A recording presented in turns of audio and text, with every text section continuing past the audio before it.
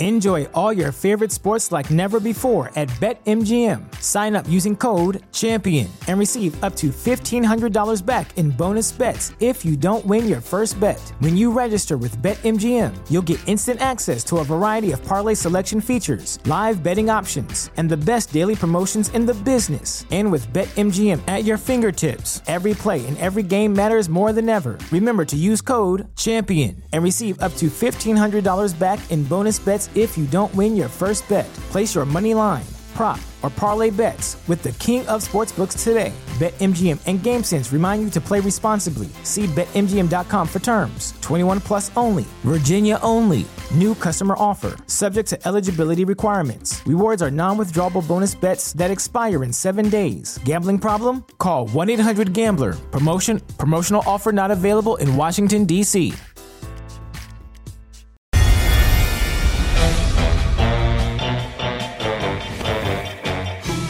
Messing up everything. It's been Agatha all along. Who's been pulling every evil string? It's been Agatha all along. She's insidious, so perfidious that you haven't even noticed, and the pity is it's too late to fix anything.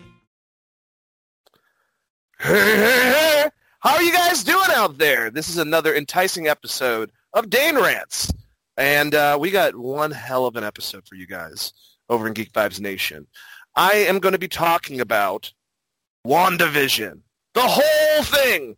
The season itself, how I felt about it.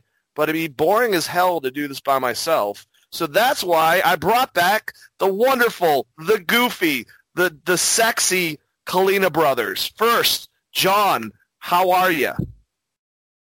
Oh, Dane. I'm glad you had me back. I haven't talked to you in a million years. I'm doing well. Thanks for having me. You're very welcome. Joe, how's it going? You got a baby? Dane, I got a baby. I had a baby since the last time we chatted about, well, WandaVision. And it's like, almost like there were so many parallels with WandaVision in my own life because they had a baby too. So your life went from sitcoms from each decade, and then your kid miraculously grew like years ahead? I mean, essentially, yes. Oh, okay. Well, I didn't know that. That's pretty cool. Oh, all right. Well, let's start getting right into it. Let's just do this because this is always a fun concept to start off with the conversation itself. Your overhaul, your views on the show itself. Then we'll kind of break it down by chapters and talk about the ending and stuff we had a problem, stuff we liked, shit like that. But, John Kalina, what did you think about the show overall?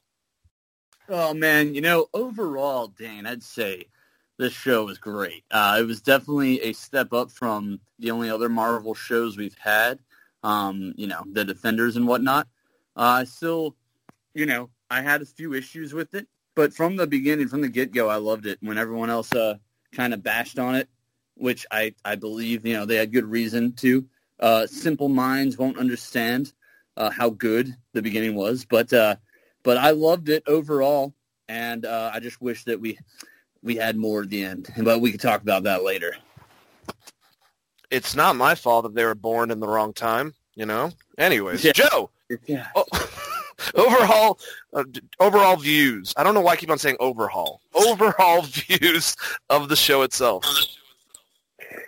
Well, dude, it was overall, I thought it was an incredible show. I mean, we got so much emotion, not only with the characters, but with the decades of television, right? From the opening episode, I Love Lucy style, took me back to when, well, me and John were really little. Honestly, John was probably too young to remember this. But our grandma used to watch I Love Lucy like every single night. So that show will always hold a special place in my heart. And it was just incredible. It's exactly the opening style of the show is exactly what I was hoping for. And if you remember on our last podcast, Dane, that you did and you had us, this is what we wanted, right? So overall, it was an incredible show. Of course, I have some issues toward the end, but I loved it. I loved the rewatchability factor and all the little details that you could pick up. Yeah, and I mean, I got to agree with you guys. I really loved the show overall, especially exploring. This is something that, like I said, I was kidding earlier. All you youngsters, don't yell at me on Twitter or whatever you guys do. But you know, the difference between certain ages. If you grew up with Nick at Night and you watched these shows, even the ones later on in the 70s and whatnot, you know, you knew the style.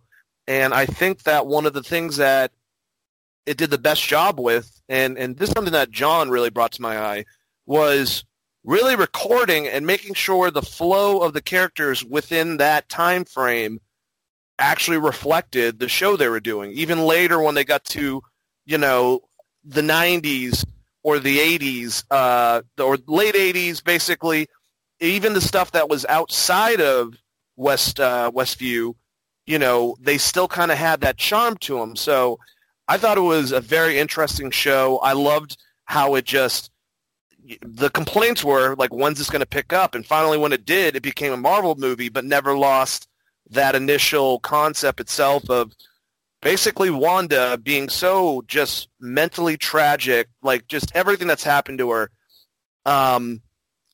She was trying to reflect on things that she, you know, can keep her preoccupied. Like even seeing her in the facility, she was still watching those sitcoms that she watched when she was a child, right before the bomb happened.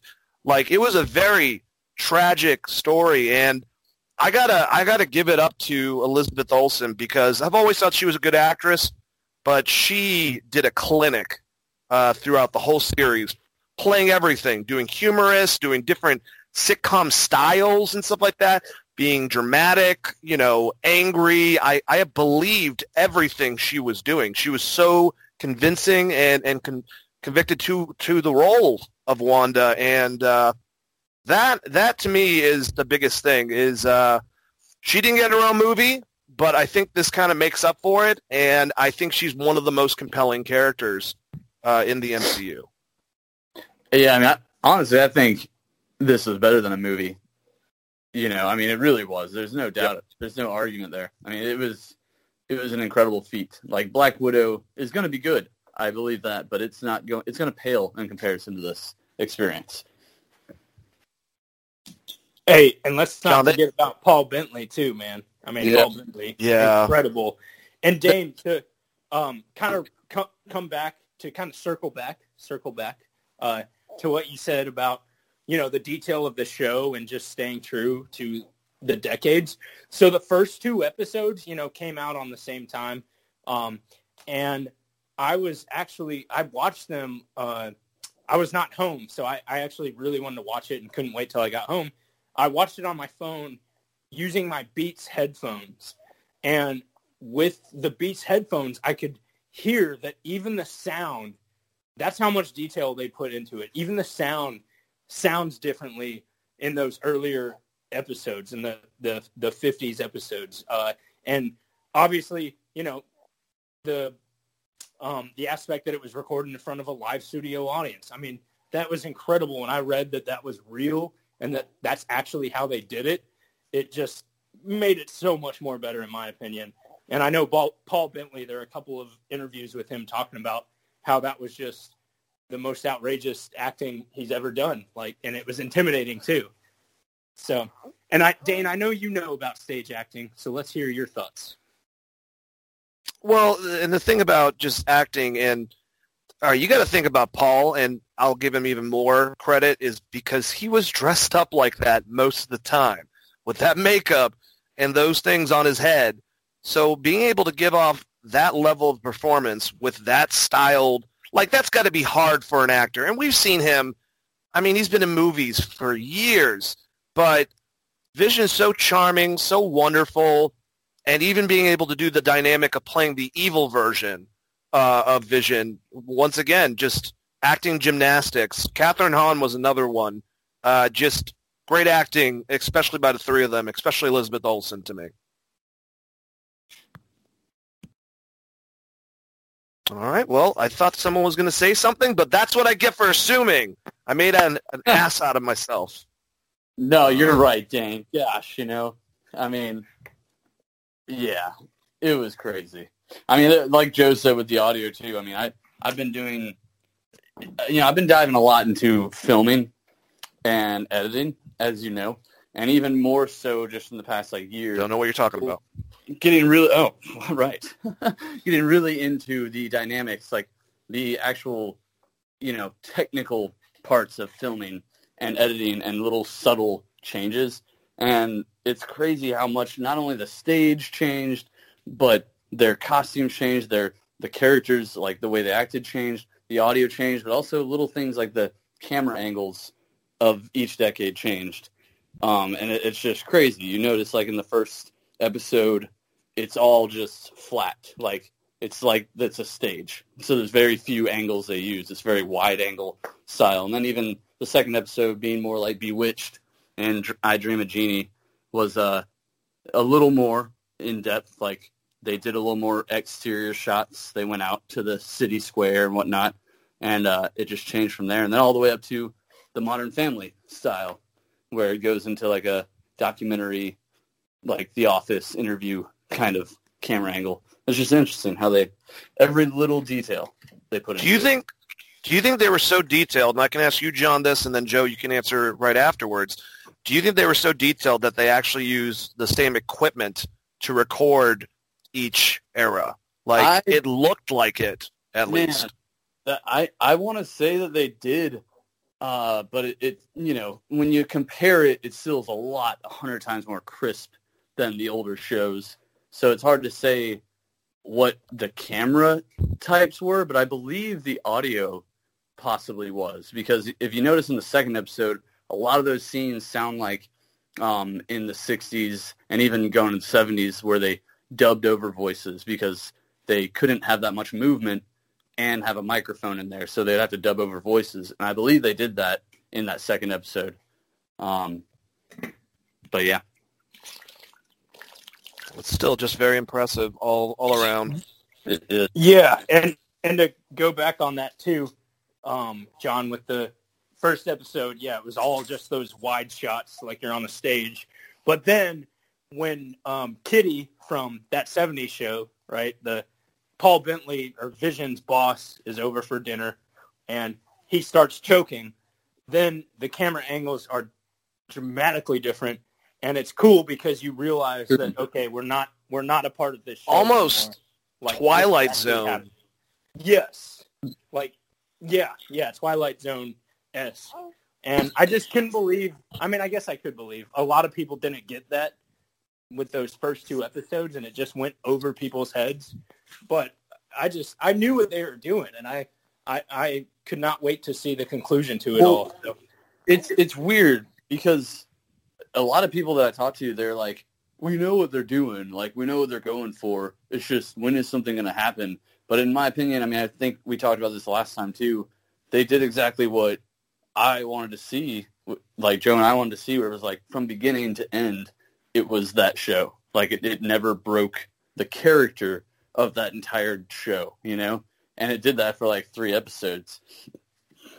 As Agatha Harkness said, the devil's in the details, man. And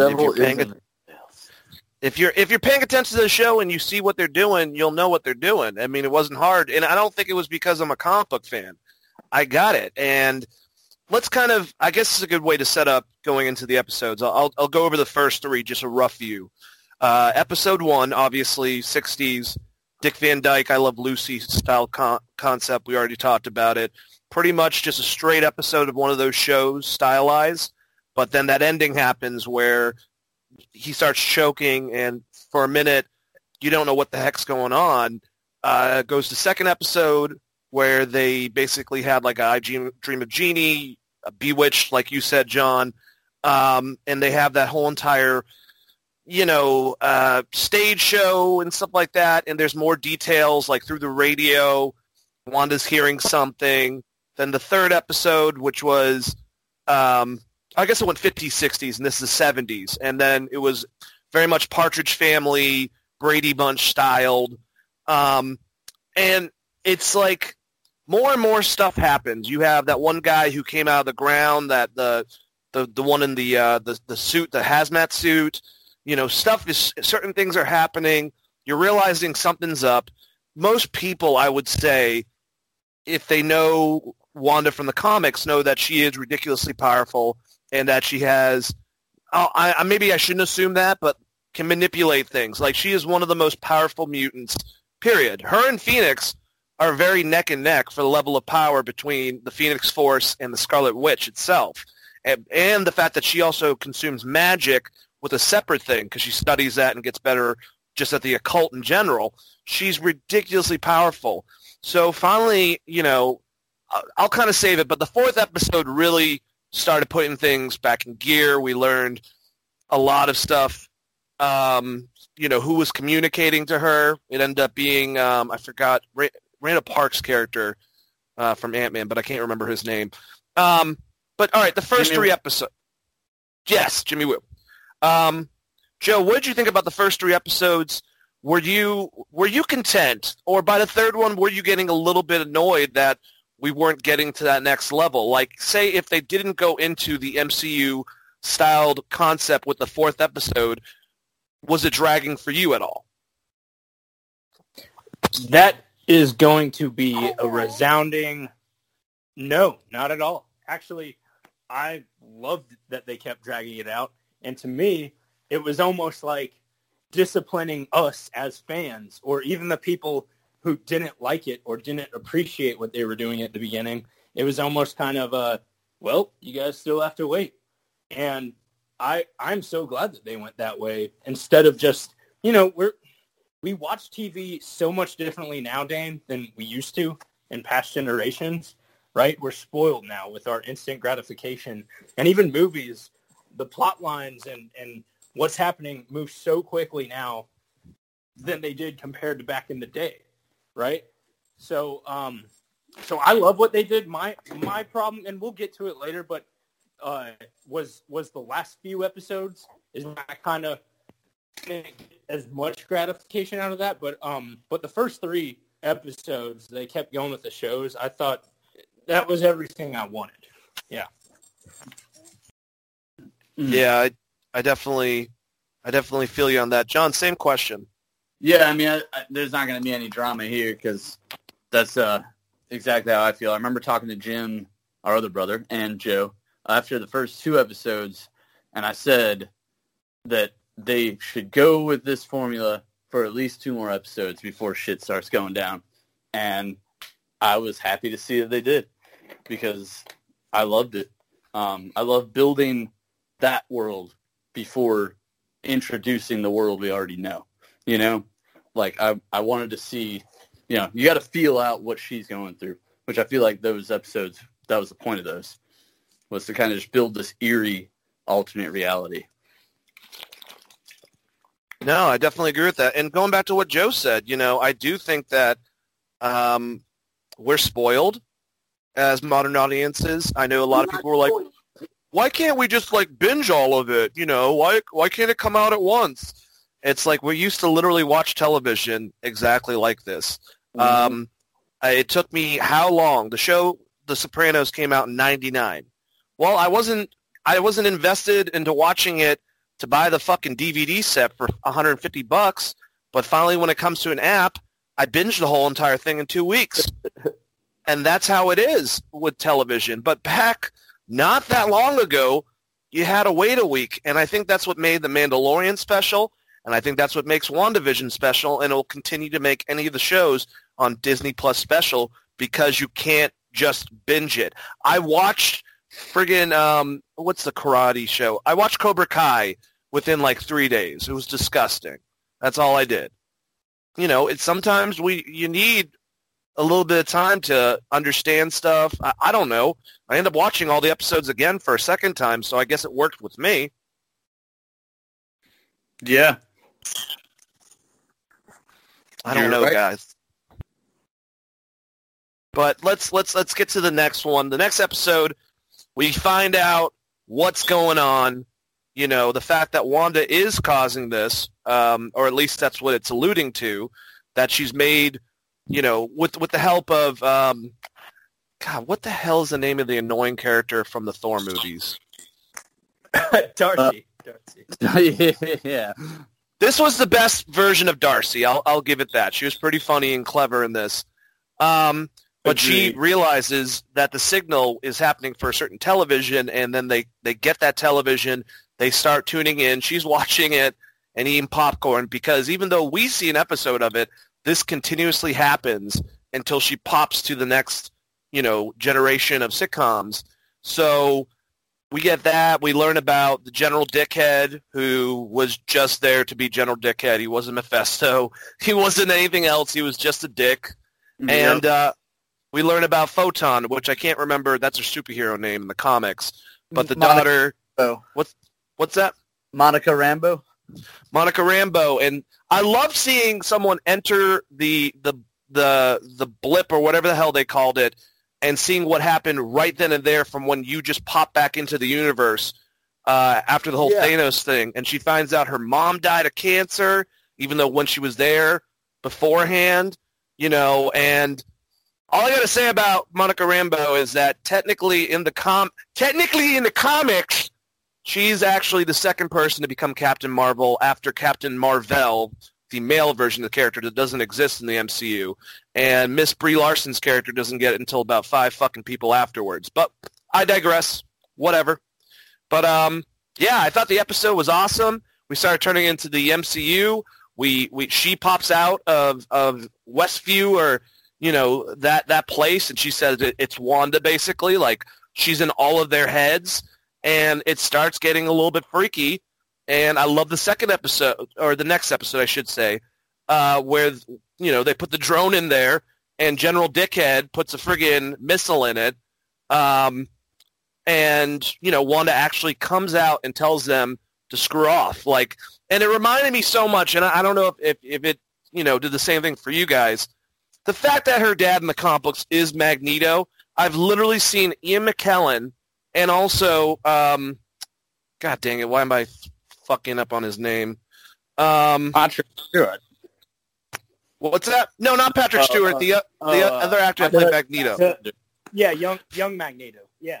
So I've seen Fassbender and McKellen both pull what she pulled, where basically she took the guns and put it at the people, and I was like, that's awesome. Like, and I just loved it. John, how did you feel about these two episodes that kind of started? The other one obviously started going to the 80s and whatnot, but when you're seeing the MCU, if you will, side of the story. That, what you said about the guns, that I got that vibe too. That is so true, and I didn't even realize it until just now. Because I remember watching that, and I was like, dude, I've seen this so many times. But you're right, yeah, it's from, I believe that was a homage to them. I mean, I feel like it should be. That was awesome. But yeah, no, I love the scene of the intro with Monica coming back was freaking awesome. Because, yeah, we've seen people coming back from the blip in Spider-Man, but it was kind of, in general, it wasn't like a character coming back. So that was really cool. That was a cool perspective of that, bringing it all back. And then they also set the timeline in that episode, I believe, is when they mentioned that it was 3 weeks ago that it happened. And it was a great setup to kind of show what we've watched in like reverse, kind of like we're viewing this world, viewing the show that we just spent 2 weeks watching. So it was really cool. I was not disappointed yet. I mean, like it kept going, and I love, because that one was the 70s, and then the next episode, correct me if I'm wrong, but was it the Halloween episode? No, that was, I think, the next one. Okay. Well, the late 80s, early 90s, like Full House, Growing Pains was... Yes, that's right. So, I mean, the 80s one was good, too, because it came in color. That's when she had the babies. And that was cool because it brought, it made the other episodes make a lot more sense. After those 2 episodes, I remember I watched the whole thing over again. And it was like, okay, they said save the children in that second episode all weirdly. kind of making us feel like the blonde lady was Mephisto or someone evil, but really it was because it was just foreshadowing the babies coming into play. And yeah, I'm having trouble remembering everything that happened in those episodes. But I almost forgot when she figures out Monica when she does have the children, and then she forces Monica out of the thing in the third episode. I completely forgot that kind of goes right into the fourth. Yeah. Well, yeah, it's kind of like one of those movie montages where you get to see the action that happened, and then, or I guess you get to see the results of the action first, and then it goes back in time and shows you how you got there. And so that episode was super awesome. Yeah, I love the 70s, love the 80s, early 90s, like I said, with the growing pains. And then the concept, step-by-step's done this. I guess Uncle Jesse was kind of like that for Full House. Growing Pains had their character. But Evan Peters, at the end of that one, shows up. And you're like, wait, what? And then the fact that Darcy said they recast Pietro. And we all know him as the Quicksilver from the Fox universe. Apparently he's actually a guy named Boner. But, Joe, we'll get to that part. Don't worry. We will. What did you think about the episodes when they started introducing Sword and Monica Rambeau and going back and seeing from the other perspective, like John was saying? Yeah, those definitely, it brought us back into the Marvel. Barking dogs. It brought us back into the Marvel Cinematic Universe that we know and love, right? And even the filming style goes back to that. It feels more like a traditional Marvel movie, and it was really exciting. We got new characters. We're wondering what the heck's going on, and then like you said, Dane, we realized that Wanda is the one causing it, because in the episode before that, when Wanda hears the radio signal come in and somebody, an unknown voice says, "Wanda, who's doing this to you, Wanda?"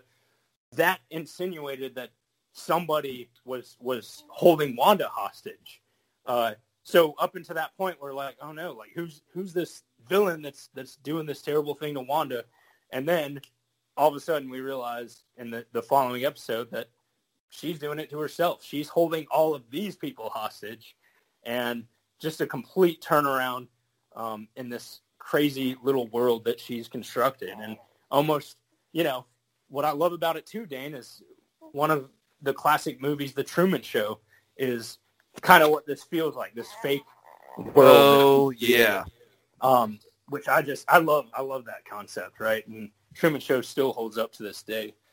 So, yeah, those are my thoughts. And I don't know. We'll dive deeper into it, but I had some expectations of these new characters that did end up falling short, and we'll talk about that in a little bit. All right, so you said Truman Show. I'll say Get Out as well. Definitely qualities that both those movies completely reminded me of. But yeah, Truman Show. I just the concept of this woman's so powerful that she's able to make these people, well, we'll get into it because the next one's the Halloween episode where we really find out things are getting weird as far as how powerful Wanda is. But Evan Peters, John, we kind of, I think I asked you if I could spoil this and you told me go for it. I don't remember, but I knew about this. A lot of people did too because the promos for that episode came out early, but still pretty awesome that it happened. Yep. I did let you spoil it for me because I was like, as long as it's not anything about the story. And then you told me and I was like, okay, that's cool. Come to find out it wasn't much of a spoiler anyway. He was actually the Mandarin. Yeah. But, I mean, that was still so awesome the way they did it, the way they introduced him. Not the way they did it towards the end, but the Halloween episode, I gotta say, was my favorite of all the episodes. Halloween episode was awesome. What were you going to say, Joe? Can I interject? I want to interject. Yeah, when they introduced him as Quicksilver, it was to me, the most. Am I allowed to curse on here? Can I curse? I've said the F word at least 60 fucking times. So yeah, you're okay. Good. Well, that was the most mind-fuckable time of the whole show, because going back to it being released once a week, the internet was going crazy for a whole week, and people I was talking to, other friends that I have that I didn't even know were invested in this show, were like calling me up, like, dude, did you see that shit? Like, it's Quicksilver, but from X-Men. And then everybody had all these crazy theories and ideas, and it just, like, that is good television right there. That's good television. Yeah. So, for sure, that was to me, the best moment that we had as far as the shock factor goes. Yeah, and I unfortunately think some of that would be its downfall including Quicksilver. Or Evan Peters as Quicksilver, but for sure. I mean, immediately, because I have a few other buddies that are huge comic book nerds, that were just like, dude, House of M is confirmed in Marvel. Like, we are getting that, and I thought that too. So, yeah, you're right. It created a lot of high expectations of what was to come, for sure. Yeah, what was I going to say? So the next episode, you said the Halloween episode. I loved it for many reasons. I love seeing Vision and Scarlet Witch in their old 60s outfits. A lot of people, unless you're deep in the comics, Speed and Wiccan are Scarlet Witch and Vision's children. They actually become superheroes. I don't remember how exactly, if they're manifested, created, whatever, but they had their exact costumes from the Young Avengers, too. So that was cool. And then Quicksilver in his old school costume. They did that, and they kind of have Quicksilver. He almost was the angel and devil on Scarlet Witch's shoulders. Like, sometimes he'd be the good guy trying to give good advice and whatnot, and sometimes he was the fucking devil, like when he made that comment about, well, you can't kill Vision a third time or whatever, and she got all pissed off him at the end of it. But it really built the story. I got to say that Agatha Harkness should watch out for John Wick, because he doesn't like it when dogs die. They fucking did that on a Disney show. I was like, this is dog. But yeah, just a fucking fantastic episode. I love the town, all the Easter eggs, the name of the movies. They went out of their way. And this had I believe was this one the Malcolm in the Middle, or? Yes, that's right. And I thought it was excellent. What did you think? Dude, I love that episode. Yeah. Permission to speak, Captain? Go for it, Joseph. All right. Yeah, that episode I did love too, and it felt very homey, with the Malcolm in the Middle element to it, and also, not only did we get Malcolm in the Middle, but then it felt like a traditional Halloween movie almost, right? We all love those Halloween spooky movies. And it kind of transitions into Vision wandering on the border, and when he flies up and just looks at the city, I love that shot that they got. It almost felt like a Superman kind of moment, and just the way he looked. And then he flies down and speaks with Agnes, and you don't know that she's bad yet, but it turns into like a horror film, basically, because Vision's learning that, wow, this world is not what I thought it was. It's not a perfect little world, and my wife might be the psycho mastermind behind all of this. Yeah, and we get some foreshadowing, too, with Agnes, because she's wearing a witch hat, and she does do her evil laugh, and I'm like, dude, something's going on with her, and she's definitely a witch. What were we going to say? I was just, before I jump to you, John, the Get Out concept came from this episode, because Wanda's struggling a bit to be able to do everyone in that whole entire city, and people are tearing up, you know what I'm saying, putting up decorations, going back up and down. So that shit was pretty scary, I have to admit. What were you going to say, John? I just love that episode so much, because there's just so much in it. And I don't know if it's because the 90s, late 80s, early 90s was the time where shows were really prospering in different diverse like directions compared to the 50s, 60s, and 70s where shows were kind of all very similar. Or if it's because we grew up in that time, so that's why it can be appreciated so much by us in our generation. But I don't know, so much about the show. Like you said about Peter or Pietro being the devil and the angel, it's just funny because, I mean, his character kind of like, the Fonz, or kind of like, he reminded me of the brother in Boy Meets World. What's his name? Eric Matthews. Yep. Where like that character in those shows was always kind of the angel and devil, like at the same time. And of course, in this, it is more apparent and has more meaning. But in those shows, I was always kind of that character's role anyway, like always instigating things, but also when they needed the pep talk, he was there, So his character is freaking awesome. I love that they're wearing costumes the whole time. It's hilarious to me because it, like, even though you can get into it, you can get sucked into watching it as if it's a real 90s movie or show where you're just like, okay, these are the characters. But they're wearing these ridiculous costumes, which continuously reminds you that that's not a real world. And they're wearing the costumes of their own character from the comics. I thought that was a great touch to it. And then, Speed and Wiccan getting their powers, that was huge, but also it almost fools you into thinking they're real too, which was a good build-up to the reality of the world.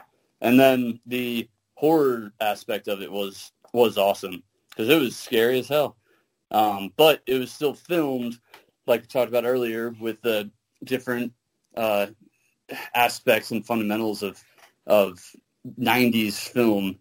It was still filmed like a 90s horror movie, Which I guess I haven't seen Get Out. That's my bad. But I guess he might have used the same techniques.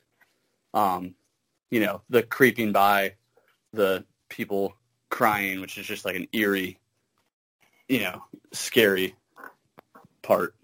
And it reminded me of Truman Show when he finally decides to leave.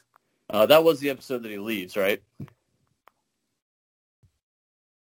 At the very end. Vision, yeah. Because he starts getting out, the kids freak out, and she expands everything.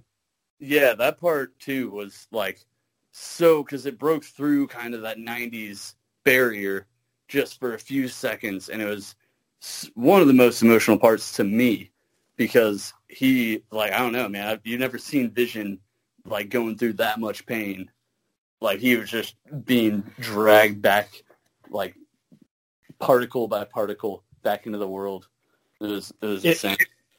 It was almost more painful than him getting killed by Thanos to a degree.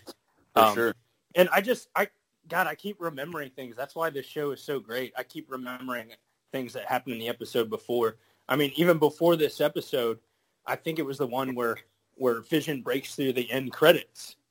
Remember that, Dane? When oh yeah, and I love that. And you think the show's just gonna end normally, but Vision's like, no, like something's going on here, and he confronts Wanda about it, and literally they both like buck up at each other and fly in the air, and they're literally about to fight each other, and the tension, crazy because they didn't even have any action in that scene or any like crazy special effects, but just the tension of it all, of this powerful couple about to fight each other. You could really feel it in your gut during that scene.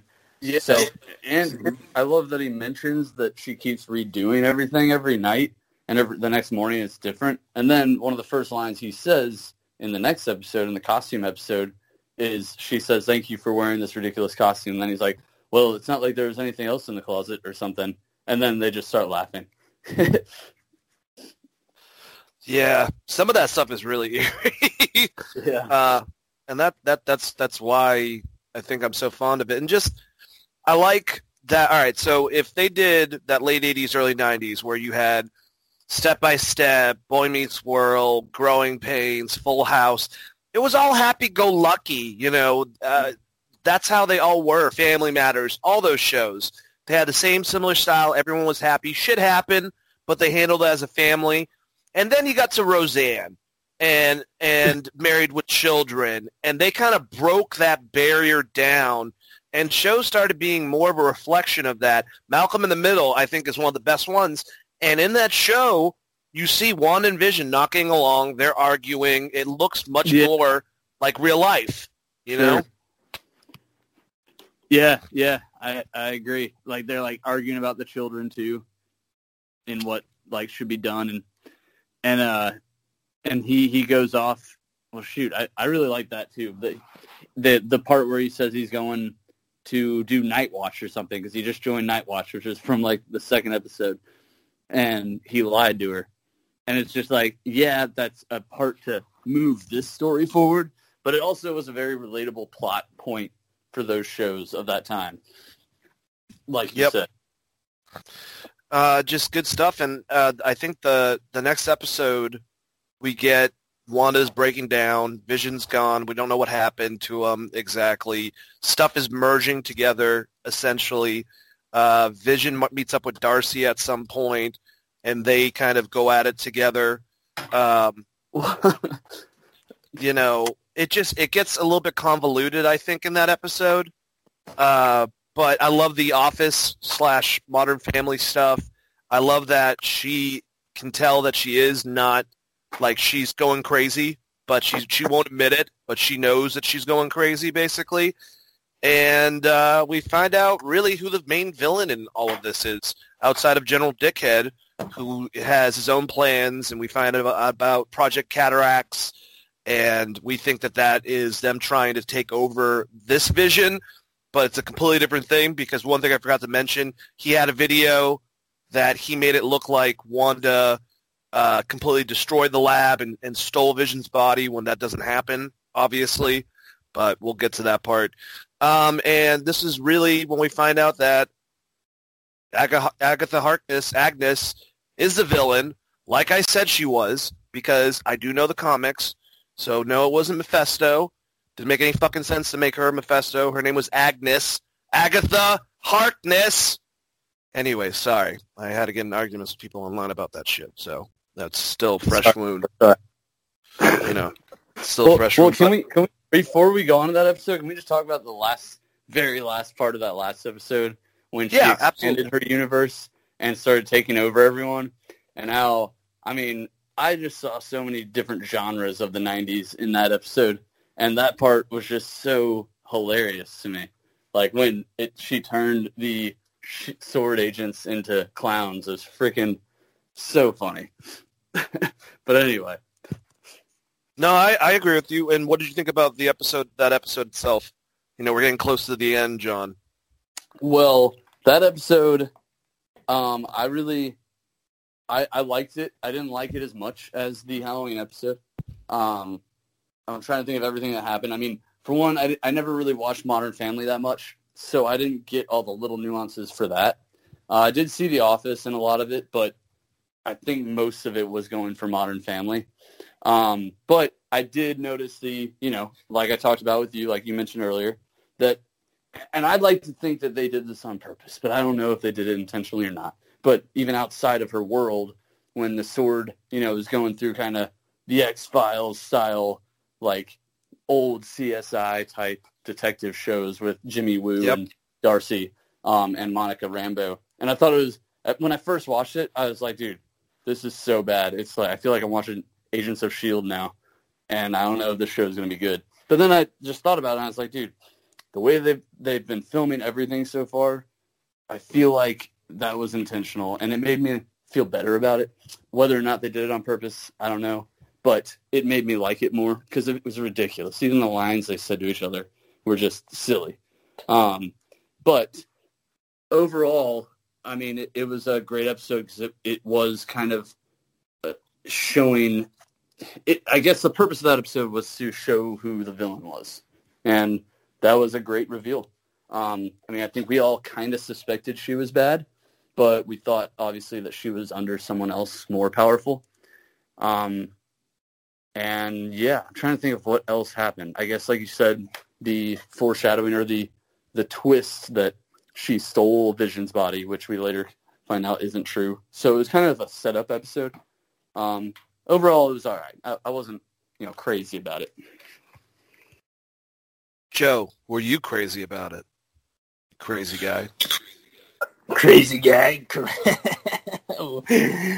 Yeah, I think this episode is when I started to be like, okay, because up until this point, I literally thought each episode was even better than the last episode. And I think it was this episode where I'm like, that was pretty damn good, but I don't know if I could say it was better than the last episode because it was a lot of filler. That being said, I mean, let's go back to cinematography and camera angles. I mean, I did really appreciate that. Like even when Vision and Darcy were escaping the circus, the camera kept there were so many different camera angles, so many different cuts and edits when they were like in the van or the ice cream truck or whatever the hell it was. And then, when they're trying to get back home so he could see Wanda, the whole time I'm thinking like, why is Vision riding in this truck? Why isn't he flying? And he's just riding with Darcy. And we go back to more of the Truman Show-esque kind of element where the road's being blocked, right? There's pedestrians crossing the road. Then there's some kind of accident or something. And Wanda, just out of her subconscious or guilt or whatever, is preventing Vision from coming home. And then finally we have that, the Office, talking head kind of shot of Vision, and he's got the microphone on, and he realizes, he says, wait, what am I doing talking to you guys? I could fly.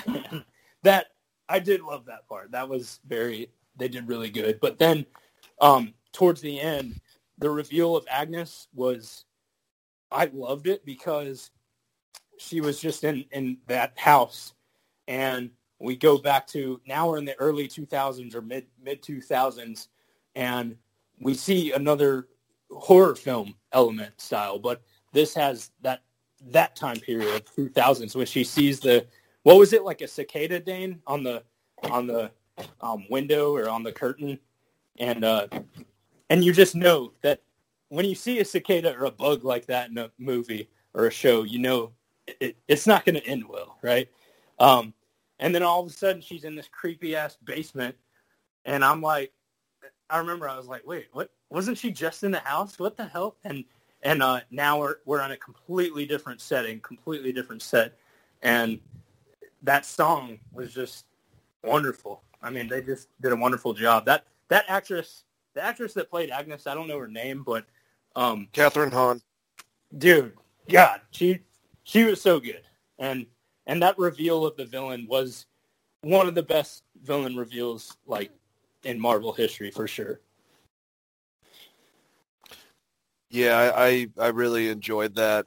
And I mean, it was a setup episode for the next one because we find out obviously Agnes is not who she says she is. She's got the quote-unquote children, but we'll actually, find out how much of real children they actually are. And, and she killed the dog, and she admits it. So, like I said, John Wick's coming after her ass. I wouldn't fuck with John Wick. I'm just saying. But the next episode, I think 3 of my favorite episodes, I don't know which one's in order. The episode where we finally reveal the S.H.I.E.L.D. thing, and we get that whole entire side of, leading up to the last 3 episodes, the other perspective. The Halloween episode.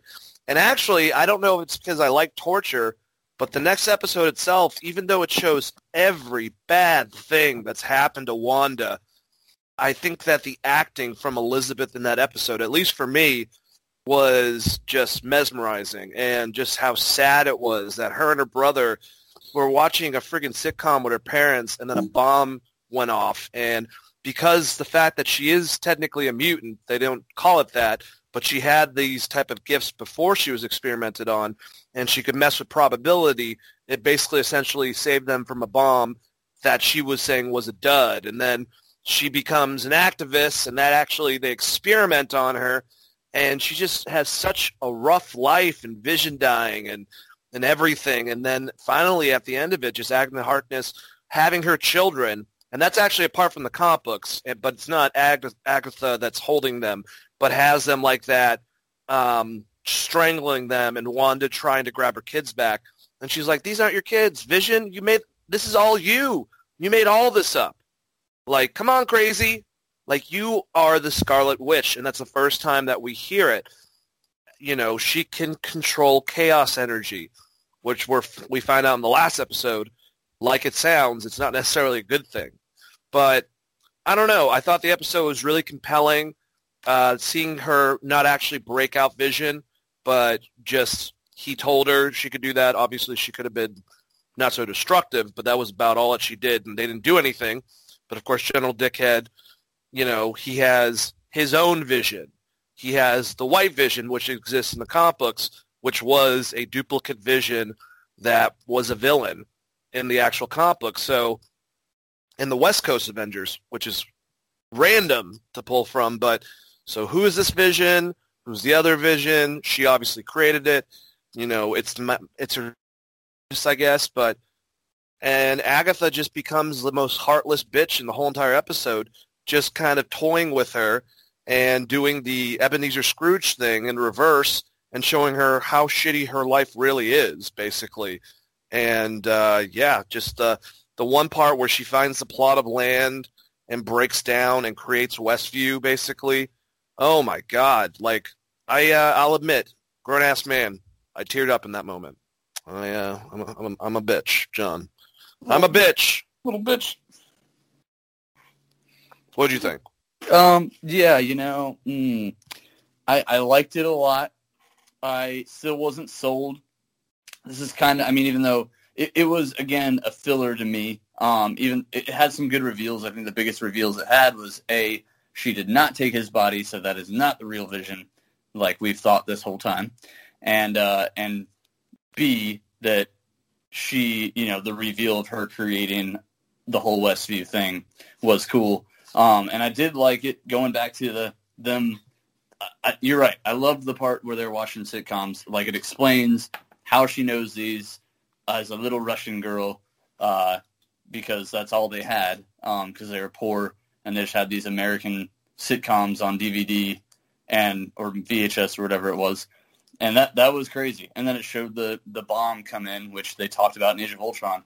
Just like the Russos did, this show made me want to watch Age of Ultron 100 times, which I never thought I'd say, because that was the weakest film for so long.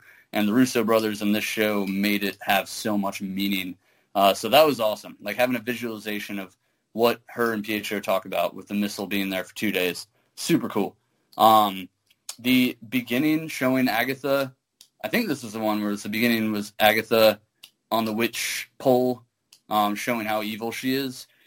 We thought she was going through like the witch trial itself, and she's actually getting shunned by other witches, one of them being her mother, and she kills all of them. Right. Like, that was crazy. But Joe and I talked about how it was cool because there's a very brief history of her. Like, you don't need any more than that.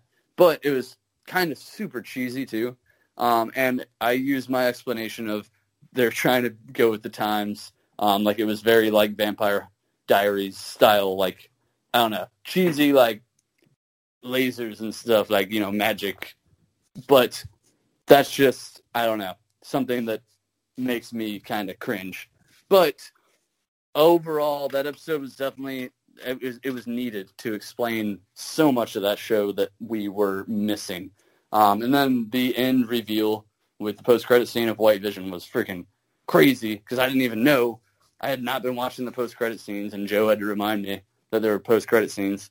So that was really cool. And it made the finale, like, the anticipation for the finale so high. Yeah, man. And I gave Elizabeth Olsen a lot of credit with her acting, especially in this episode. I agree. I mean, but I will say, her going back and forth between that and her native language, I know she's trying to mask it, but I think that the only person that could do a worse job is, like, Mark Wahlberg trying to do a Southern accent. I didn't think she's that bad. I mean, I thought it was great. I just didn't know when she sometimes would pull it out, and then she would just be normal again. It was confusing. I know. But, dude, You got to admit, that They- was another awesome thing that they addressed- pointed it out in that one episode. They pointed out in a few different episodes because Did they? even Agatha Harkness Oh, yeah, that's right. says, "What happened to your accent?" or something, and it's like a nod. Like we're acknowledging now that like Elizabeth Olsen struggles with it, and we notice, and it's okay now. She's still a great actress. Joe, what do you Yeah. think about the episode leading up to the last episode itself? It was really cool. I mean, like John said, it made me. I literally went back and watched Age of Ultron and had a whole new appreciation for it, and as well as Civil War. Like just diving in more, paying more attention to Wanda and Vision as focal points, and yeah, I'm glad that I wasn't sure or not if they were going to actually show us the actual shows that were inspiration for all the previous episodes, but they literally had every TV show that we all speculated what it was. I Love Lucy, Dick Van Dyke Show, Malcolm in the Middle. So they're literally, the directors are saying, okay, we're like, yes, here are the shows that we literally took these episodes from. So I thought that was cool that they actually acknowledged that, right?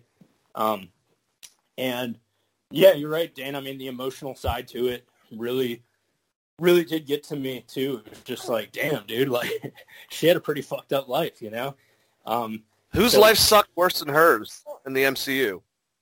Yeah, right. So Her Peter Quill, maybe. Yeah, that's good. But At least he's but happy-go-lucky. I want to touch on that, Joe. What you said about Civil War too. I forgot about that. Like, it definitely brought Civil War 3 like all the way back too, because from him walking in and them having that awesome moment in the Avengers compound. Because it was like in Civil War, she said, "Viz, we talked about this," and she's talking about going through the walls. And then that scene, he comes in through the wall. Like, it definitely brought it all the way back. It was super cool. oh, for sure. And For that sure. one And- line that Vision said, I just want to remember and say this. I needed to hear that, I think, because my grandmother passed away during the summertime, and Sure. I had a loss with my, roommate's father, who I knew really well. And I think what he said, he goes, God dang it, it's what is grief but love persevering? And I'm Yeah. like, that is brilliant writing. Like, my God. That was good writing. And That was good writing. it's crazy because I just watched Age of Ultron today, actually, when I had some time, and I realized that like Vision's always been a poet. Like, I think he's been underestimated until this point. But even in Age of Ultron at the end, when he's talking about humanity, being doomed, and how a thing isn't beautiful because it lasts, and it's like Vision has some good insight, man. Like, he's inspirational as hell. Yeah, like you could sit down and have a couple of beers with Vision, and like your mind will be blown. Like, Yep. Which we see in the final episode. So Dane, you can. well, real quick though, I want to say something else too. It's just just the bond between her and Vision in that moment of being at the Avengers compound. I love how she pointed out. I mean, we obviously, if you're paying attention, you know this, but they pointed out through the dialogue that she was in a brand new country at that point, right? When she joined the Avengers and got done with the Battle of Sokovia, she didn't have any friends or know where the hell she was, or wasn't accustomed to the American culture. And so it's perfect for her and Vision to get together because Vision is kind of new to humanity and doesn't understand human culture. Yeah. And like that to me was like, damn, that's pretty cool. That makes sense now why, like, out of all the Avengers, for each other. them two. Yeah. Good point. Yeah, Vision's a great character all around, and that's one thing I love about the show is that we all like Scarlet Witch and Vision, but I think this really made them two of the strongest characters in the MCU. And technically, Vision, I mean, there was Thor, and then Vision, there was Thor and Hulk, and then Vision came out and was like, this is the most powerful fucking superhero. Yeah. Like when he came out in Age of Ultron, until Goku Woman smacked him off the pedestal. But Yep, That's I it. agree. But yeah, the final episode. So this is a lot of Vision fighting Vision, evil Vision, and Scarlet Witch fighting Agatha Harkness. I love the costume, obviously, the old school 90s Scarlet Witch costume that she ends up actually wearing. And the thing is, and this is going to be the conversation that happens after this, we all had high expectations. There was a lot of rumors. There was lots of stuff said. And as far as an ending for this show by itself, like if this was the movie and this was all structured together and this was the final part, I don't think I'd have so much of a problem with it. But it's because of stuff that was said that we'll get into, after we talk about the last episode, that I think it kind of took back quite a bit from my expectations, I would say. And also, I'm sorry, but like sky battles like that, it gets a little lazy. Yeah. When you just have evil villain versus, I know it's a superhero trope, and we're going to have to get used to it. But also, there wasn't, like, General Dickhead wasn't anything except for just an asshole who just was in charge and wanted to throw his weight around. Like, Yep. And then my biggest issue, and who knows, maybe there'll be more from this, is that when Monica Rambeau finds Evan Peters and he's something Boner, Robert Boner or some shit like that. So it was just kind of like a, ha-ha, we got ya. And I didn't like Ryan that. Johnson. They Ryan Johnsoned us. We got ya. Ryan Johnson's a genius. Yeah, I did have issue. I love the post-credit scenes. I like that, we're setting up Secret Invasion with the Skrull coming to Monica for the future show with Samuel L. Jackson, and that's going to kind of go into, like, what good Skrulls are around and pretend to be humans, what bad Skrulls are around. Are they going to start a war? And then the other one, now if you think about this is how powerful Scarlet Witch is. She is able to like, if you think about when Stephen Strange was doing this, he had to sit down while he would go to the astral projection of himself and be able to do all that. She was able to go outside, drink coffee, look at the fucking sky, come back inside while she's doing that at the same time. Mm-hmm. She is ridiculously powerful. But also, I think the best part of it and the saddest part of the whole entire episode was the ending. Her, Vision, and the kids, they put them to sleep. She knows everything. And one thing that was bothering me was like, all right, so when the fuck is this stupid thing going to actually come into their house? Because it's taken forever, but it looks like it's right down the damn street in the window. But, I mean, that's type of stuff that you got to get over. Dude. It bothered you, though, too, right? It bothered you. Yep. Jeannie hasn't shut up about that part. But it's supposed to create tension. You're like, oh, my God, she's about to lose everything. And then she does, and she's on the plot of land by itself. And it was all something she created. And she told Vision that he was a part of the Soul Stone that still is in her. Or I don't know how the fuck that works, but whatever. It was nice and romantic. And we'll go into the problems that we have with it and, like, the hype and the rumors after this. But the episode itself, as an ending for this story, what'd you think about it, John? John, wait. Let me go first, Dane, because right. I keep getting sloppy seconds after John. Ooh, Joey. Man, Joe, Jesus Christ. Well, this episode, on an emotional level and from a WandaVision, just a show about WandaVision, okay, pretty gratifying. And when, like you said, when it all ended and she was just left on that plot of land with that foundation of the house, like, I almost got teary-eyed because they showed us before that was their plan all along. And even when they were saying goodbye to their kids, that was, we know the kids aren't real. Okay, we get it. But at the same time, it's her holding on to that grief. Real to me. Yeah, dude. So on an emotional level and just the conclusion to Wanda and Vision, it was gratifying. So I got more on the stuff that I'm not, going to talk about until you're ready. But just, yeah, the doppelganger fights, I don't know. Like, we'll see. Like, White Vision, I kind of was expecting a little bit more out of that or some kind of more depth to it. Like, I think it would have been crazy if White Vision really messed up Scarlet Witch. And if Scarlet Witch, I thought, and this is my expectations, but I thought Scarlet Witch was going to have to kill the White Vision. So basically she would have to murder her husband again, which would be totally heartbreaking for her to do after she experienced all this again. But overall good. Post-credit scenes, I don't know. But we'll talk about the problems after John talks about what he liked about the episode. So, John. Are you sure you're done, Joe? Can we go? Wait, let me think. What else? Two things that actually happened I wanted to mention, though, is Agatha Harkness getting, and we kind of talked about this, she's stuck there. You know, if Scarlet Witch wants to come back, she can, but she's now part of that neighborhood playing that character and has no control over it. That's her prison. And also, White Vision was tapped on the forehead from Vision and quote-unquote freed. So what does that mean?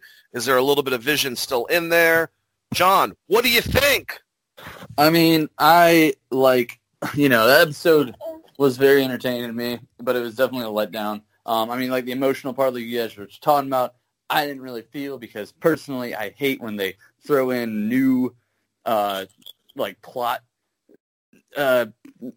items like that note that they had about the plot they were going to buy that showed up in episode 5 or 6 or whatever. Like I didn't like that because it was just thrown in there. Like really, did they really have time to think about that and plan that? I mean, where were they, in Berlin, or they were in some other country when they were together last, and they were planning on staying. They in loved that. each other. Okay, so how'd they come up with this plot? How'd they come up with this deed to this plot? Like in the middle of freaking New Jersey, wherever that was. And come on. Anyway, yeah, the White Vision. I really liked White Vision. I liked that fight. I liked how he made him realize the memories are just data. I really liked that point of view. And that the data, once processed, it does make him normal vision again.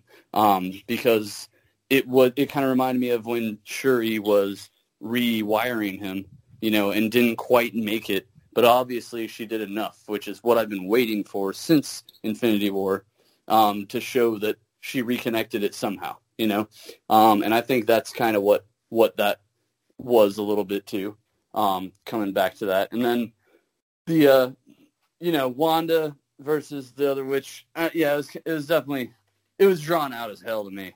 And it didn't really explain much, like, what is going on. You really had to piece it together, like, okay, so Agatha can drain her power, but really Wanda was like, psych, you can't, because I was just joking the whole time. She made the hexes.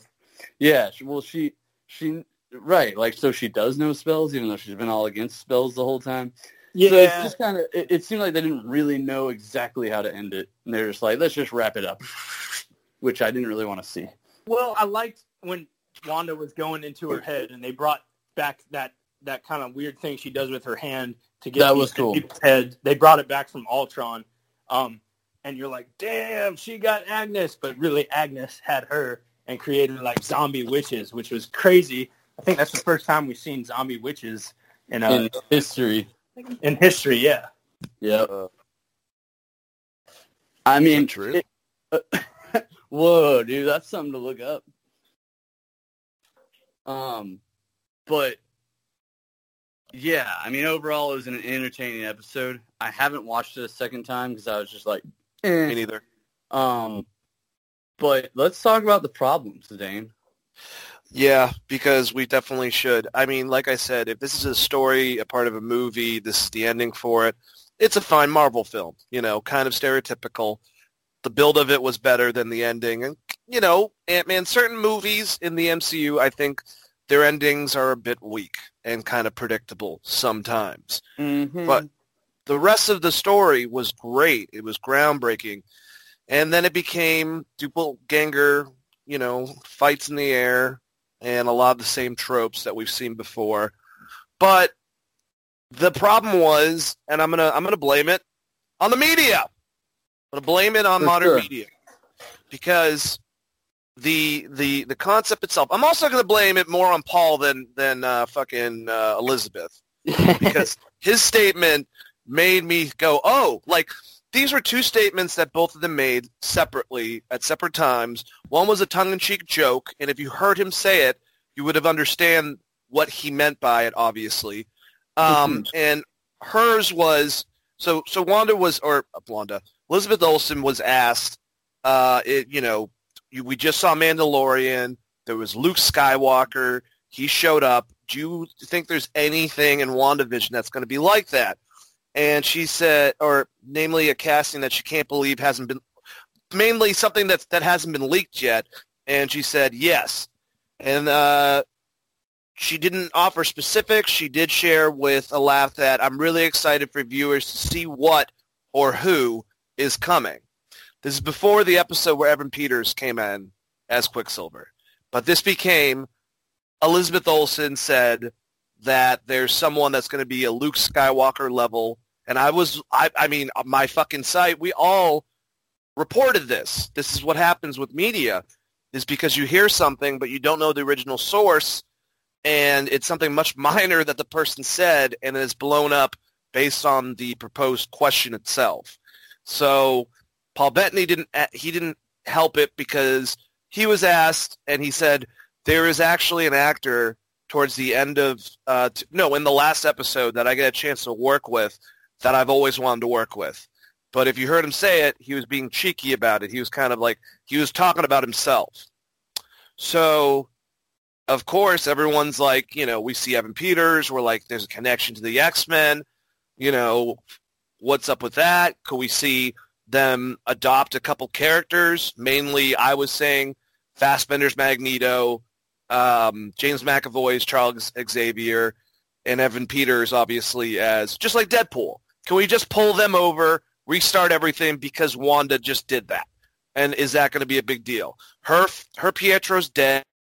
Replaced it subconsciously with the one from another universe. Pretty easy stuff. And there wasn't a Luke Skywalker level character reveal. There was no Mephisto, who was a part of the original story. That's us as nerds. That's on our end, for thinking that was going to happen because it happened in the comics. But they could have manipulated Mephisto with Nightmare because they're essentially a very similar character. Nightmare is going to be the villain in Doctor Strange. We know that Scarlet Witch, Doctor Strange, Multiverse of Mayhem is all about her. So this is all the intro for her and her interacting with that. And I'm assuming the implications will have stuff to do with the next Spider-Man movie too. I don't think she's going to be in it, but stuff that basically she fucked with reality and now it's about to come full circle. But none of that happened in this. We all have to wait. We just know she's super powerful, and she's hanging out with Dexter in the woods in a fucking cabin. So... You mean Thanos? Or Thanos. Thanos, too. Dexter was in a cabin, remember? Yeah, that's true. That's true. Cabin and Thanos and Wanda are just hanging out. Yep. Dexter's got to be really good company. Anyways, but yeah, so this is what happens when we create stuff, but it wasn't, I don't think, our fault. I think that everyone was told something, and major media outlets started going and running with it, and everyone was speculating, and then the speculation became this needs to happen because we were told or we thought, and it fucking sucks. Quicksilver. What is he? Now, the one thing about Quicksilver, before I pass it to you, John, it was noted by a lot of people that super analyzed the episode. I haven't watched it a second time. That decoration or posters were exactly for the school that he was going in Days of Future Past and also from his room in Days of Future Past. And the fact that he reacted the weird way he did when he was like, boner. I don't know. Maybe there's more to Evan Peters. There's probably not. Well, that's But, John, what do you think? I'd like to, yeah, I'm glad you asked, Dane. That's a great question. I'm glad you asked. See, I talked to Joe about this right after the episode ended. We called each other, and I was just like, even though I understand, it's going to really piss me off if it was just MCU's way of saying, ha, Fox, like, your Quicksilver sucked. That's going to make me mad. But to me, the way that it was done is clearly showing that he's not boner. Like, it wasn't all just for a boner joke. Because when he does break his character and Monica Rambeau is like, wait, your name is Boner? Like, that's still in the Hex. They were still in the Hex. They were not outside of it. So all the characters in that world had fake names already.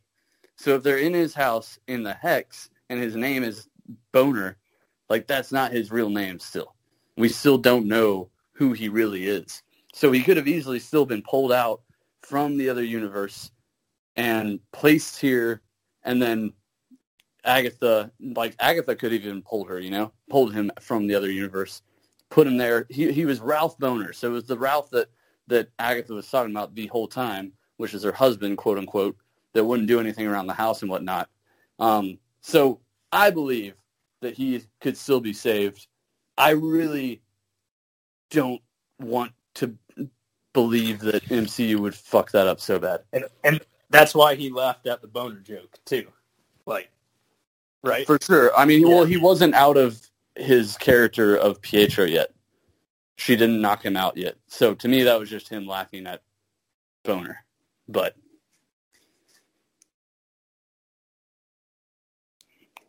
more issues, John.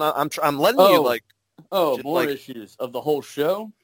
Well, I mean, I don't know, but I'm assuming, just like me, most of it comes from that last episode. Well, yeah, and I agree with you. The media did it, like in the Star Wars, travesty of '99 or 2000, whatever, rather, with The Last Jedi. It was definitely fans making these theories, which were awesome theories, but still, this was definitely triggered by media and those two actors saying what they did. But to me, my biggest concern with all this, like you said, all the points you made were great. And my biggest concern is what effect it will have on Doctor Strange and Spider-Man, because to me, I really wanted to see Wanda become super evil, like the way she spread out the Hex in that one episode. I wanted that to happen like on an immense level on this, and it end where everything's in ruins rather than everything's kind of wrapped up. Because to me, that's what they did. And now in Doctor Strange, is she just going to be like a side character, kind of like Doctor Strange was in Thor Ragnarok? Because otherwise, I mean, yeah, I get that she's powerful, but she's not going to be like the catalyst of the plot, which I was hoping she would be. So that's what kind of concerns me there. And also that they focus so much on Monica Rambeau, because I just don't care about Captain Marvel 2, and that's the only reason that they built her character up. I just don't give a shit. That movie is so bad. And they put so much screen time for Monica Rambeau just for that. But, those are my two biggest concerns with that. And also, like you said, the bad guy was just a freaking bad guy. Like, what was his reasoning? Why was he being bad? Why did he want to kill Wanda? Why did he want the Vision? I mean, Joe had speculations, which I'm sure he'll love to share. But yeah, we can move on to Joe. I got a lot to say about that. Before you go, Joe, I did want to say, I think Monica was more in there to set up Secret Invasion, because she's going to be a main part in that, and I don't think Brie Larson is going to be in that. It's going to be Nick Fury. Well, so is Secret Invasion, that is happening? Oh, right, that is announced. That's right. Okay.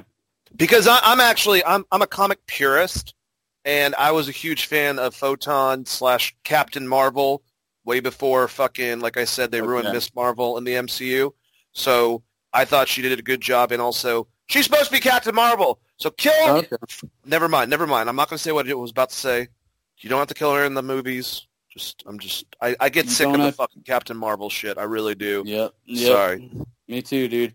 I mean, I get that. I guess I could see that. A Secret Invasion to me, I mean, Marvel, MCU does a great job saving their asses, but I just don't see it being an interesting story anymore, because they already showed that, like, all the Skrulls, supposedly, according to the Captain Marvel movie, those are the last of them, that they're all good. Like, to me, they already ruined the Secret Invasion story. But, yeah, they're supposed to be Russian spies, basically, like sleeper cells. Right. Like, it should have, that's a whole other topic. But anyway. Not only that, they got a great actor in, what's his name, to play what you think would be a big villain, and then never mind. Joe, shut us up. What did you have a problem with? What did you hate? Well, so I got to lead into this by saying just as a Marvel MCU fan, what I expect out of Marvel movies. Now, you know what they say about expectations. Everybody's got them, right? Or wait, oh no, that's opinions. But anyways, Oh, Jesus. Marvel, just what I look forward to out of every Marvel movie besides, action, a cool story, and character development is the connectivity, right? And connecting the dots. Like, that's what made Phase 1, Phase 2, Phase 3 so good, is that every movie you could connect to another movie in one way or another, right? In Captain America, the Tesseract, the Tesseract was from Odin's throne, they say at the beginning, which connected it to Thor. And then you had Howard Stark, who was connected to Tony Stark, to Iron Man. That's his father. And even in Ant-Man, he visits the Avengers base, and we see Falcon, and he dukes it out with Falcon and kicks his ass. Which, all these things just add up. Even Dr. Wu, when he does the little hand card trick, when he's introduced in WandaVision, he learned the card trick from Ant-Man and the Wasp, from Ant-Man. So I love all those, connecting the dots to everything. So I really, going into this, in addition to getting an awesome show, which we did get, I was so excited for a conclusion to connect to the next Marvel project, or what we have to look forward to in Phase 4, or whatever they're going to call it. So that's what I was so stoked about. And here are a few of the things that I wanted to see. So, again, this is just my expectation. So maybe it's a good thing they didn't have these things, because it would be too much to incorporate in the story. But I don't think so. Number one, Dane. Well, first of all, Pietro. I mean, you guys already talked about that. I was really hoping for some kind of X-Men connection, some kind of House of M lead on, or even if we just got a Magneto involved, either Ian McKellen or I always forget his name, the other guy. And I was thinking about it. I'm like, dude, it would be cool if they got both Magnetos, because it seems like anything could happen in this multiverse. So what if we had old Magneto and young Magneto both at the same time? Like, that would just be mind-blowing, and I think everybody would appreciate that. So that was just one thing. Again, I don't know how that would contribute to the story, but it would have been cool. The other thing was Hawkeye. So going back and watching Age of Ultron, Hawkeye in both like Age of Ultron and Civil War is kind of like a big mentor, almost like a father figure to Wanda. And in this show, a lot of shit's happening, and Wanda is going through a lot of grieving. You'd think that since Hawkeye was there for her, like, both times in two separate movies, that he would have, or his character would have made some kind of appearance, right? So I was hoping for that. We didn't get that. And that was what I thought might be the Luke Skywalker moment. And then connecting it again to Ultron. So the general guy, right? Because, Dane, we were talking about the general and how he had some kind of plan. He lied to everybody. From the very beginning, it seemed like he had a vendetta against Wanda.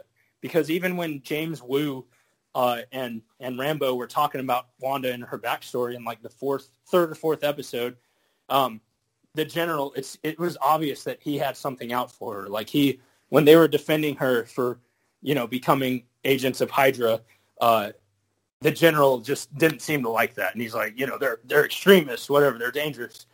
So I was certain, Dane, that the general was going to have a big master plot. He's not after Wanda. He's after Vision.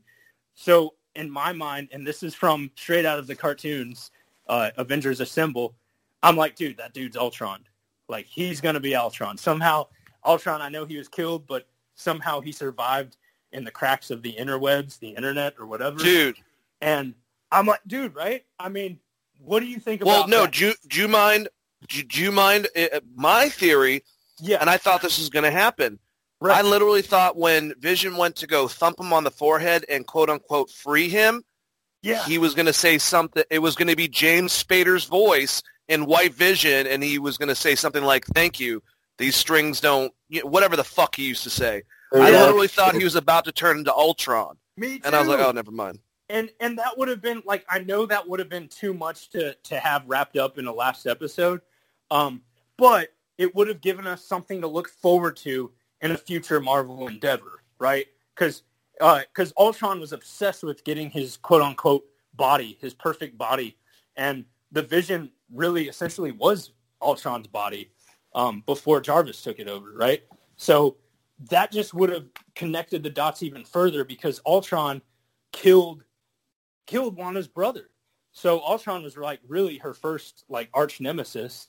And I just think it would have like connected the dots a lot more with Age of Ultron and just giving us, again, something to look forward to, like be like, damn, and you would feel that emotional baggage along with it. So I don't know why they didn't do that. That was a missed opportunity.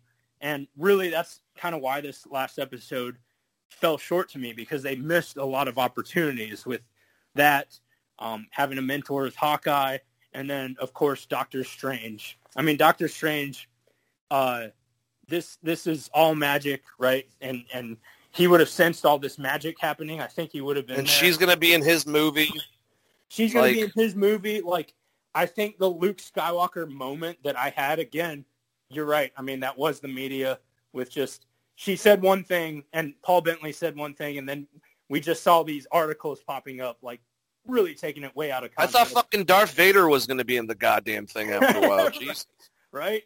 So I thought that Wanda was going to go powerful, have kind of a Dark Phoenix moment, and then Doctor Strange was going to have to come and like try to save the day, right? Or do some kind of intervention that would bring her back to her true self.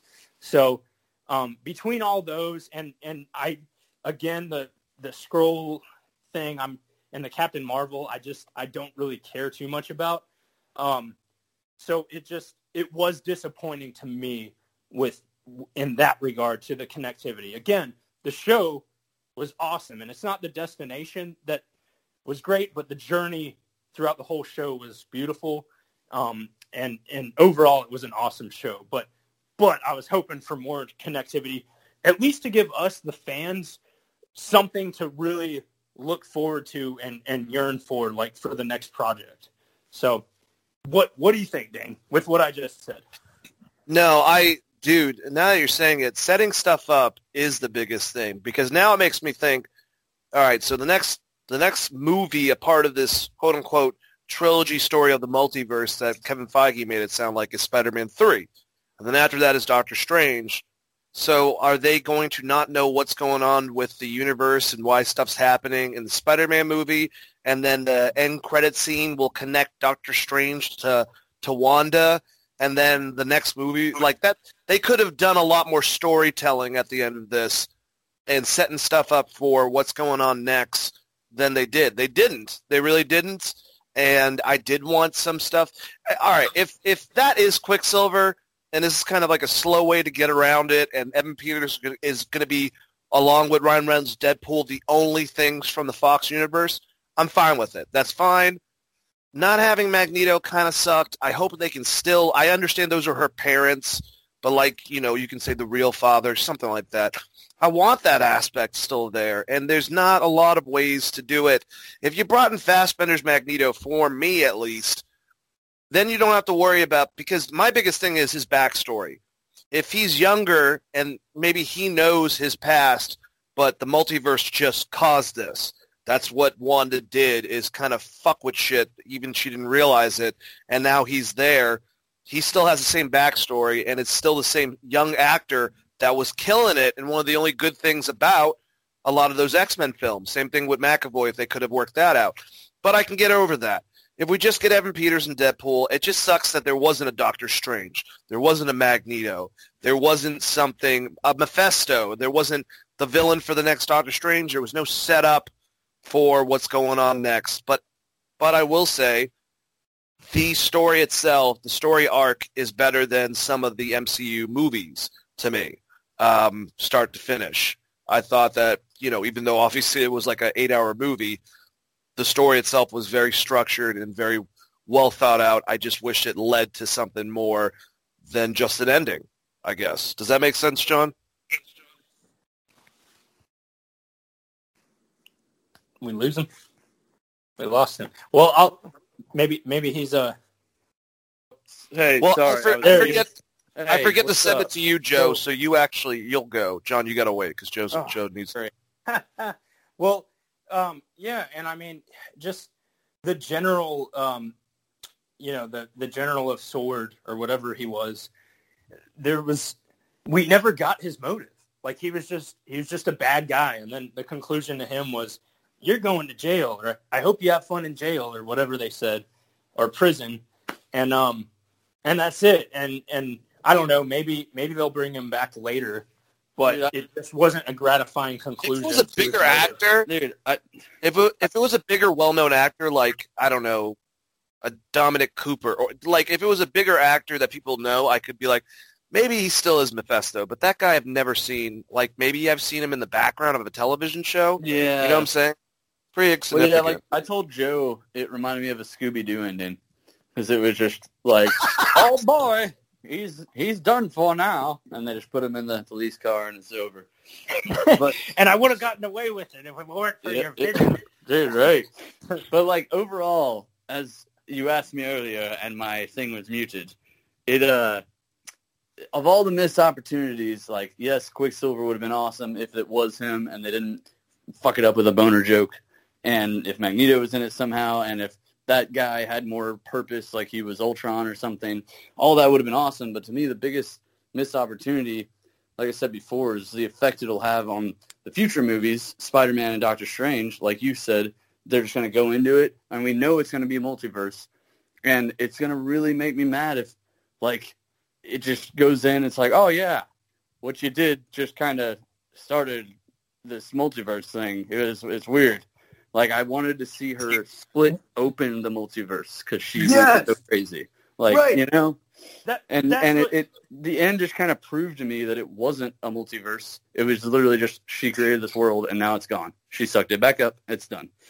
Like, it's just kind of silly. That's what they're going to have to do now, John, is like just say, yeah, when you did this, it opened up a whole new world. Well, Yep. we didn't see that happen. Like, I would have loved to see like a couple of Spider-Mans fly out of a portal, you know, and they just Like go something away. small even, right? Like, Yeah. they wrapped up the entire purpose of the show, in my opinion. I mean, the purpose of the show, yes, to move forward Wanda's plot and show a little more in depth of her story.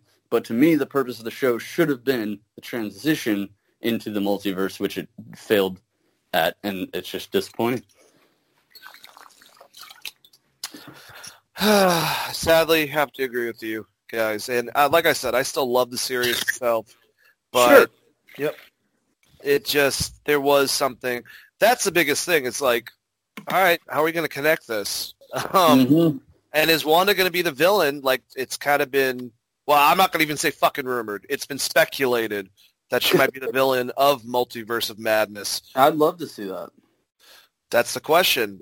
But yeah, are they going to just do it and like, well, you see, Peter, when Wanda did all that, for some reason, some energy source started messing around with the clouds. Right, dude. People popped out of it.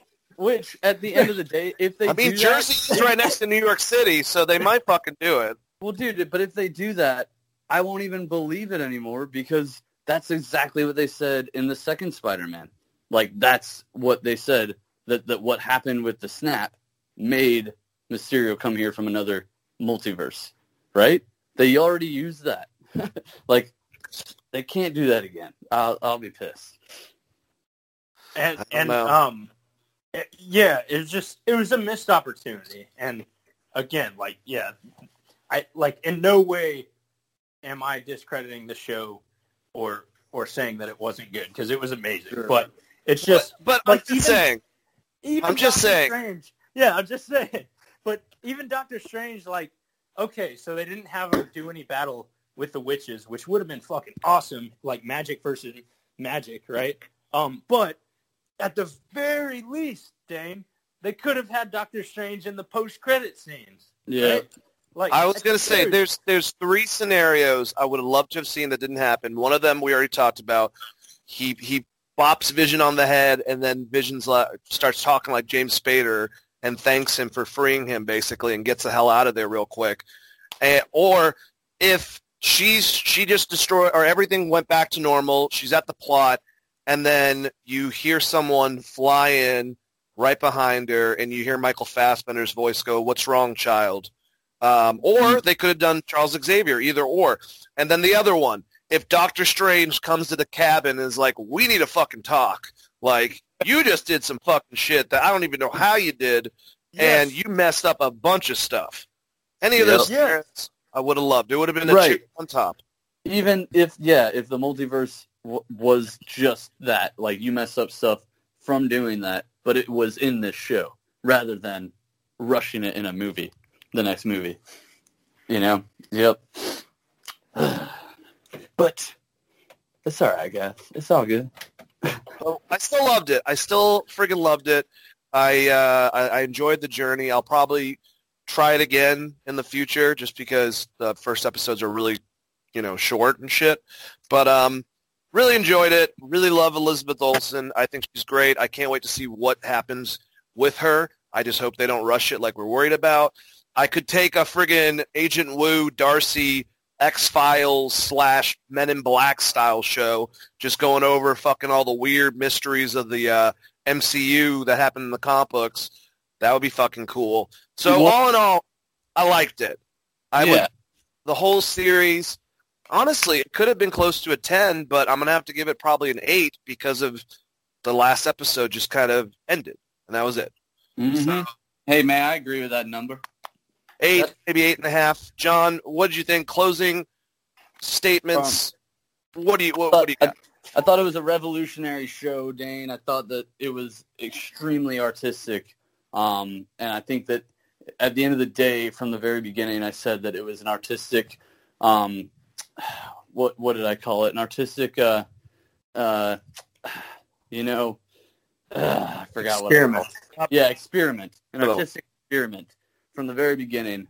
And I love that because I would have loved to do something like that. And it was so ballsy of Marvel to do. But, of course, it's the MCU. It's Disney. They can get away with it. But I think they may have gotten a little arrogant towards the end by trying to pull a Rian Johnson and not give the fans what they know they wanted. That's my opinion.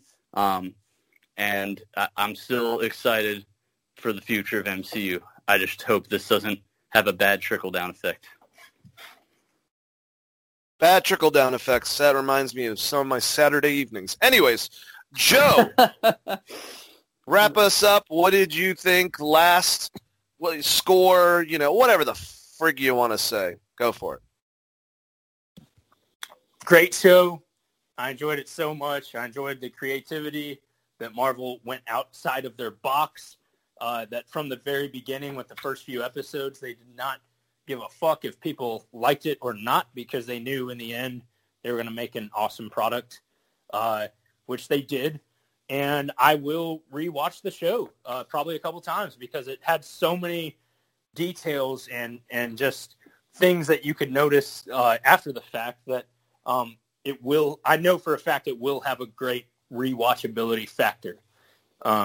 So, yeah, that being said, I am excited for the future. I'm so stoked for Doctor Strange. I mean, he is, like, in the current roster of Avengers, he probably is my favorite one that I'm looking forward to the most.